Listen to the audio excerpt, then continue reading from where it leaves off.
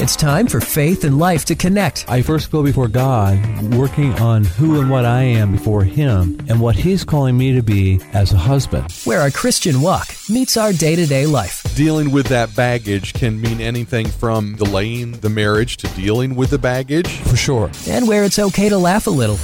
Meaningless days I look at. I'm looking at meaningless days and live happily with the woman you love, and I'm trying to figure out how they wind up in the same sentence. We're not saying that the marriage is meaningless. Heaven forbid we say. Thank you for clarifying that. This is The Session with Tom Russell from Heritage Christian Counseling Ministries. What triggers your potential spouse? And that you guys both agree, yeah, they are triggers, and it is, as we grow, something we have to work through. But we're going to give each other grace and space to do that. Well, good morning and welcome into The Session here on Rise FM. I'm Scott, and he is Tom, the king of the cranium from Heritage Christian Counseling Ministries. And remember, if you're coming in and out of this and you can't catch the whole thing, you can catch up on this episode and others on the podcast network at risefmohio.com. Today we are going to talk about parenting adult children. Right. Which almost sounds kind of, you know, when you actually hear it said, you're like, well, you can't parent adult children. But right. We try. Some do. Some do try. Yeah. So before we open up the package to this whole thing, we're going to turn to God's Word, Tom. Well, and Scott, out of Ephesians 1, 17 and 18, Paul has this to say: I keep asking that God, our Lord Jesus Christ, the glorious Father, may give you the spirit of wisdom and revelation, so that you may know Him better. I pray that the eyes of your heart may be enlightened, in order that you may know the hope to which He has called you, the riches of His glorious inheritance in His holy people.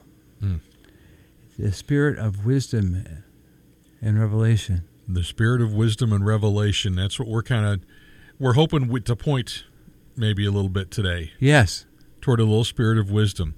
All right, so as we talk about, now we're talking about adult children here. We're not talking about parenting your 12-year-old. Right. But we might be talking about not parenting your 28-year-old like they're a 12-year-old. Exactly, Yeah. There's a difference there, and we'll probably get into that as we get a little bit closer here in a bit. But the first thing that we want to do is our kids turn to adults.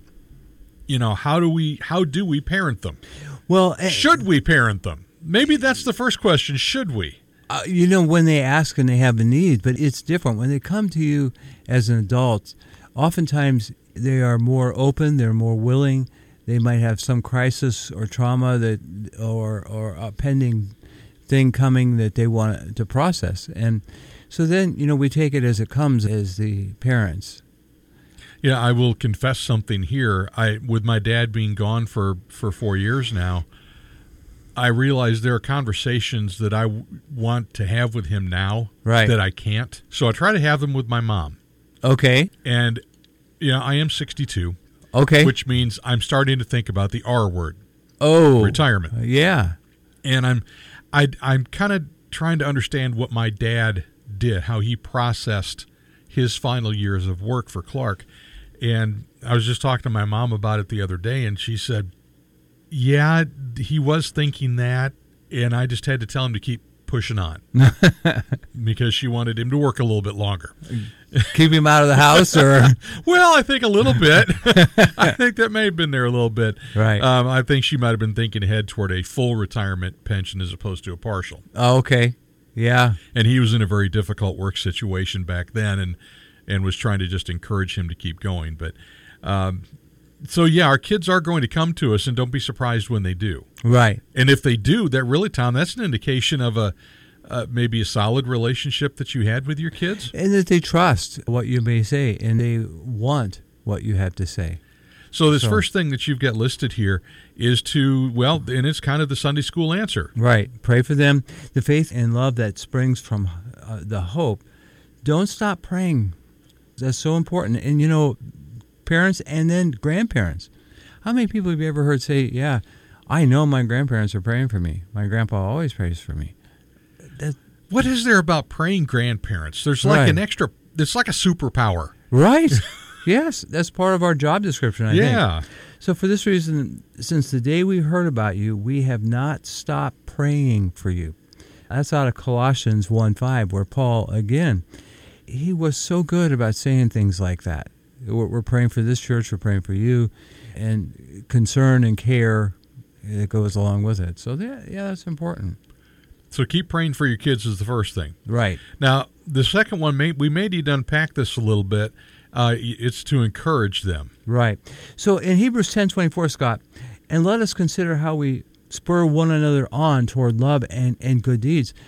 To encourage them, I think as adults, that's been something that's really been powerful, to be able to encourage our children to go forward, to tackle tasks that they may not. And particularly as dads, we have a major role of injecting confidence and encouragement into, as we encourage them, they build in their confidence into our children.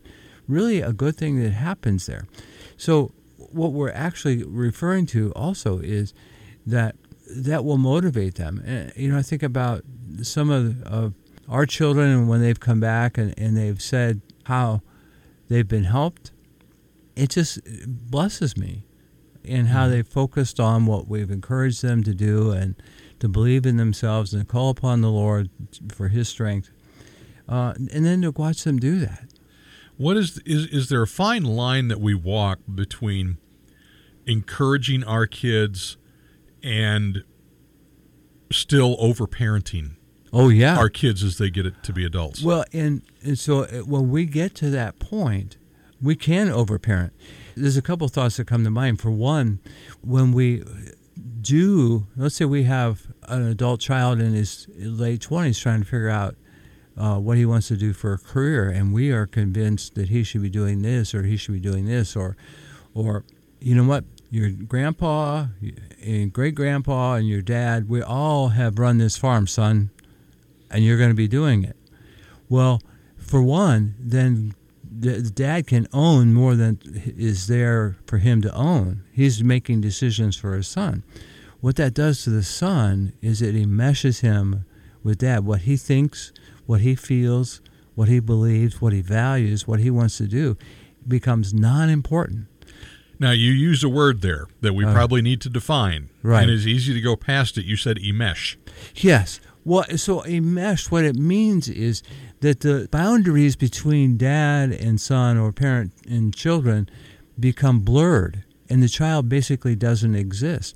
As an example, with the farm example, what if the son was really wired to be a surgeon, and he had a heart for it? Or maybe he, because of being on the farm, he wanted to be a veterinarian.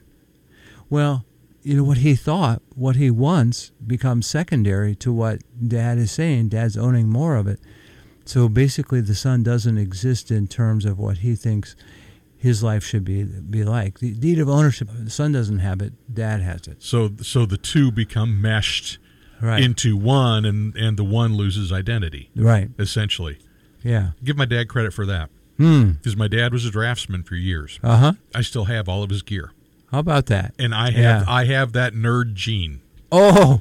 I have the nerd gene of, I enjoyed drafting. I did it all through high school. Uh-huh. And I originally thought that's what I wanted to do. And my dad sat me down and I told him I was kind of struggling with, do I want to do this architecture thing? Because I really like designing houses. Or, there was radio kind of out there that I didn't understand yet. Yeah. And he said, son, do you like the idea of working in a room with no windows, 8 hours a day, 5 days a week? Right. I said, no, that doesn't appeal to me a whole lot. He said, then you do not want to be a draftsman. And I'm quite sure every bone in my dad's body was screaming, yes, be a draftsman like I was. Uh-huh. And he let me, I think that's the one thing they did well. They didn't understand it. Right. But they let me go out there and explore this radio thing that turned into a career. Yeah, it did. A good one, too. Well, we'll see. Yeah. I haven't finished growing up yet. So we're talking about parenting adult children today, and this next item is to be a good role model. I was expecting some really deep, far-reaching, some really deeper stuff, and it seems like it's not all that deep. It's really the basic stuff, right? Just tweaked differently for adults. And it's not rocket science. So we can tend to overthink parenting a little bit. Is that what I'm hearing? Yeah, and it's true. And so how about if we talk about another important part is being a good role model. Right. We have promoted that on our show for years, and we will continue to, because it's so important. They are going to learn from what they see. But out of Proverbs 4, this is almost like I get to wear my pastor's hat a lot today, Scott. See, there you go. Wow. I like that. And so out of Proverbs 4, starting at verse 20, 1, my son, pay attention to what I say. Turn your ear to my words. So the Proverbs also, I'm pretty sure it's Proverbs, talks about there's wisdom in a number of counselors. Mm-hmm. And so when we can basically look at it this way, to find wisdom and to ask in any given circumstance, what's the wisdom in this? In this decision I'm about to make, what's the wisdom in it? Or what wisdom can I gain from it? That still happens in my career now when I have clinical dilemmas that I might be involved in. I'm not real sure what to do. Where's the wisdom going to come from? Who can I talk to about it? It's kind of the same thing we want to see our adult children do. Is they might listen to us, but how about also, is there a pastor? How about their father-in-law, maybe, or their mother-in-law, or an aunt or uncle? Those kinds of things become really good. Do not let them out of your sight. So keep the words so important. There's life in it. We talk about wanting to be in God's will. Well, one of the ways we are in God's will is when we pay attention to His words and His Scripture. I think that's really important. Keep them within your heart. Now, I've always liked this in all of my adult Christian walk. When we talk about the heart, we're not necessarily referring to the blood pumper. Mm-hmm. Although the blood pumper is in the center of the body, basically. It might be a little left of center or right of center, but basically it's in the center. A little off center. Yeah. But what's significant about that, what really is our heart? What do we really value?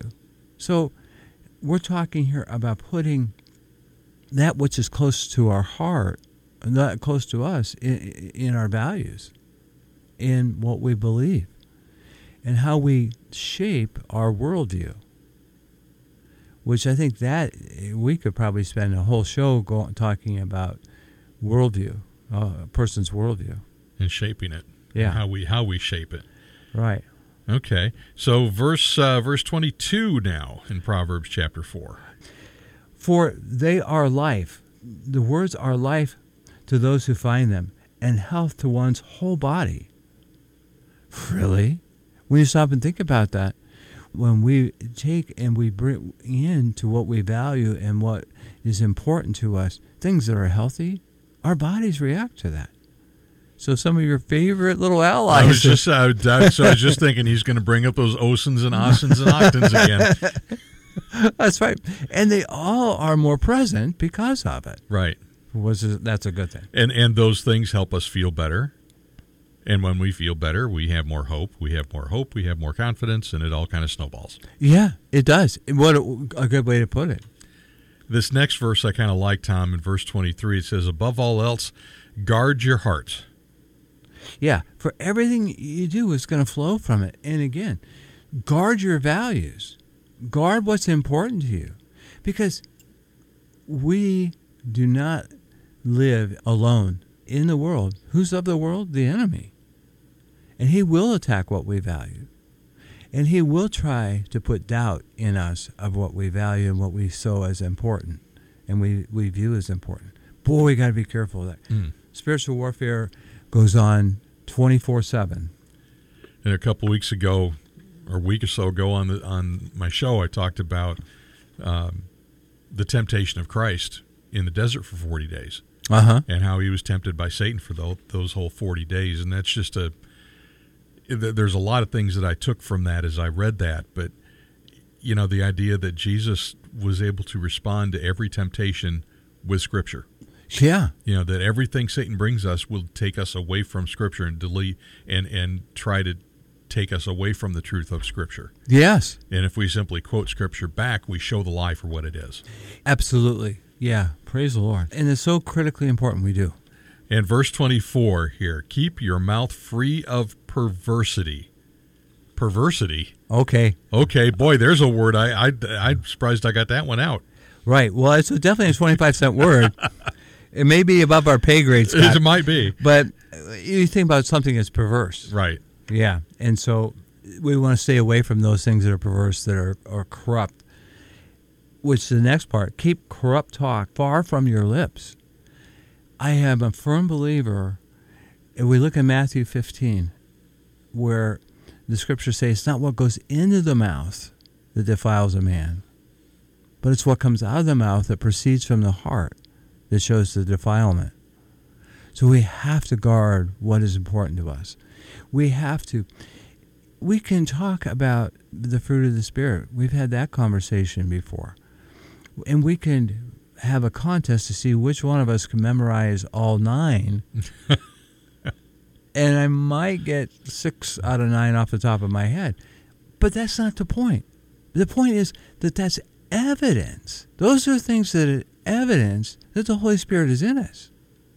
How can we have the Holy Spirit in us if our values and what we believe and what's important to us isn't right? Mm-hmm. Yeah, I don't see how the two cannot reside in the same place together. There we are. Yeah, definitely.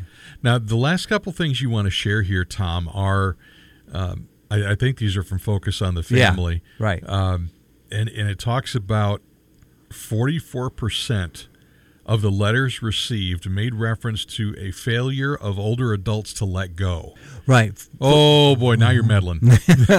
Well, Focus on the Family did a survey, and out of that survey, you're right, they were saying 44% of the letters that came in talked about the reference of the failure of the older adults to let go. So we had talked before we went on the air about this exercise I at times do at Heritage when it's the appropriate intervention with a mother who is treating her older child considerably younger. An example, an 18-year-old senior in high school is about ready to fly their wings and try to experience life, and their mom is treating them like a 10 or 11 or 12-year-old. Something's definitely not right there. And so consequently, the intervention is this. I've had taken moms and said, I'm going to count to 3, and when I do, I want you to describe to me the picture. As soon as I say 3, tell me what's the picture you normally have in your mind with your child. Scott, it's amazing. Mm-hmm. You know, mothers of 18-year-olds have that picture. And we go back to that period of time then, and we explore what was going on there. Well, they became overprotective, very overprotective of their child. So they didn't want them to get hurt, so they didn't let them do anything. Well, the children oftentimes have a very common reaction to that. They rebel. I was going to say, that one's usually pretty quick, yeah. Now, some of the comments here I thought are interesting, Tom. Why don't you share those with us? Well, mother felt my leaving home was an insult to her. First off, I think it's interesting. This wasn't mom, it was mother, which to me suggests a rather formal relationship. A distant one. Yeah, I think I agree with that too. And so she's saying it was an insult to her. Who knows? The child, she goes on to say, she couldn't let go, couldn't realize I needed to become an independent person. That's really key. That's what parenting is about, is to get them to a point where they're independent. But it couldn't understand that I no longer needed her physical help, although I did need her as a person. That's a key. That's really key. That our children want to know that their parents are here. I can remember when I had already lost my dad, and then I lost my father-in-law. My thought was, now I really am a dad. I really am the dad, because there's nobody for me to go to. I am the go-to person.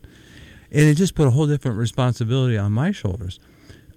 Quite unintentionally, she paralyzed my growth by 35 years, or retarded. Oh, wow. Yeah. So she could have been 50 going on 15 in her emotional mind. How can a child grow under that kind of... Exactly. Is pressure the right word? Environment is really sad to think, but that can happen. You think about someone that maybe they're 50 and 35 years they've been paralyzed. They never got the chance to have a family. They never got a chance to be a wife and a mom. This poor lady. Here's another one, Scott. One of the greatest problems is to have my parents see me as an adult, not as a child who doesn't know the best way to do things. As a child, I played a specific role in my family. Not as an adult. I wish to change my role, but they won't allow it. They're not getting that opportunity to be a parent. It's not a respect for them to grow into being who they should be. And it's really sad. If our listeners, the average age is more in 25 to 40? 25 to 49, yeah. Yeah. So it's very likely that they might be on the victim end of this. They might be the ones who are victimized, that are paralyzed. Their emotional growth is frozen. And we really want to reach out to them and say to them, Scott, we want them to know there is help. And there is help, and that's a great tie-in, Tom, to just having that conversation with you. Right. To go ahead and start that conversation. How can they do that? I can be reached at heritagechristiancounselingministries.com.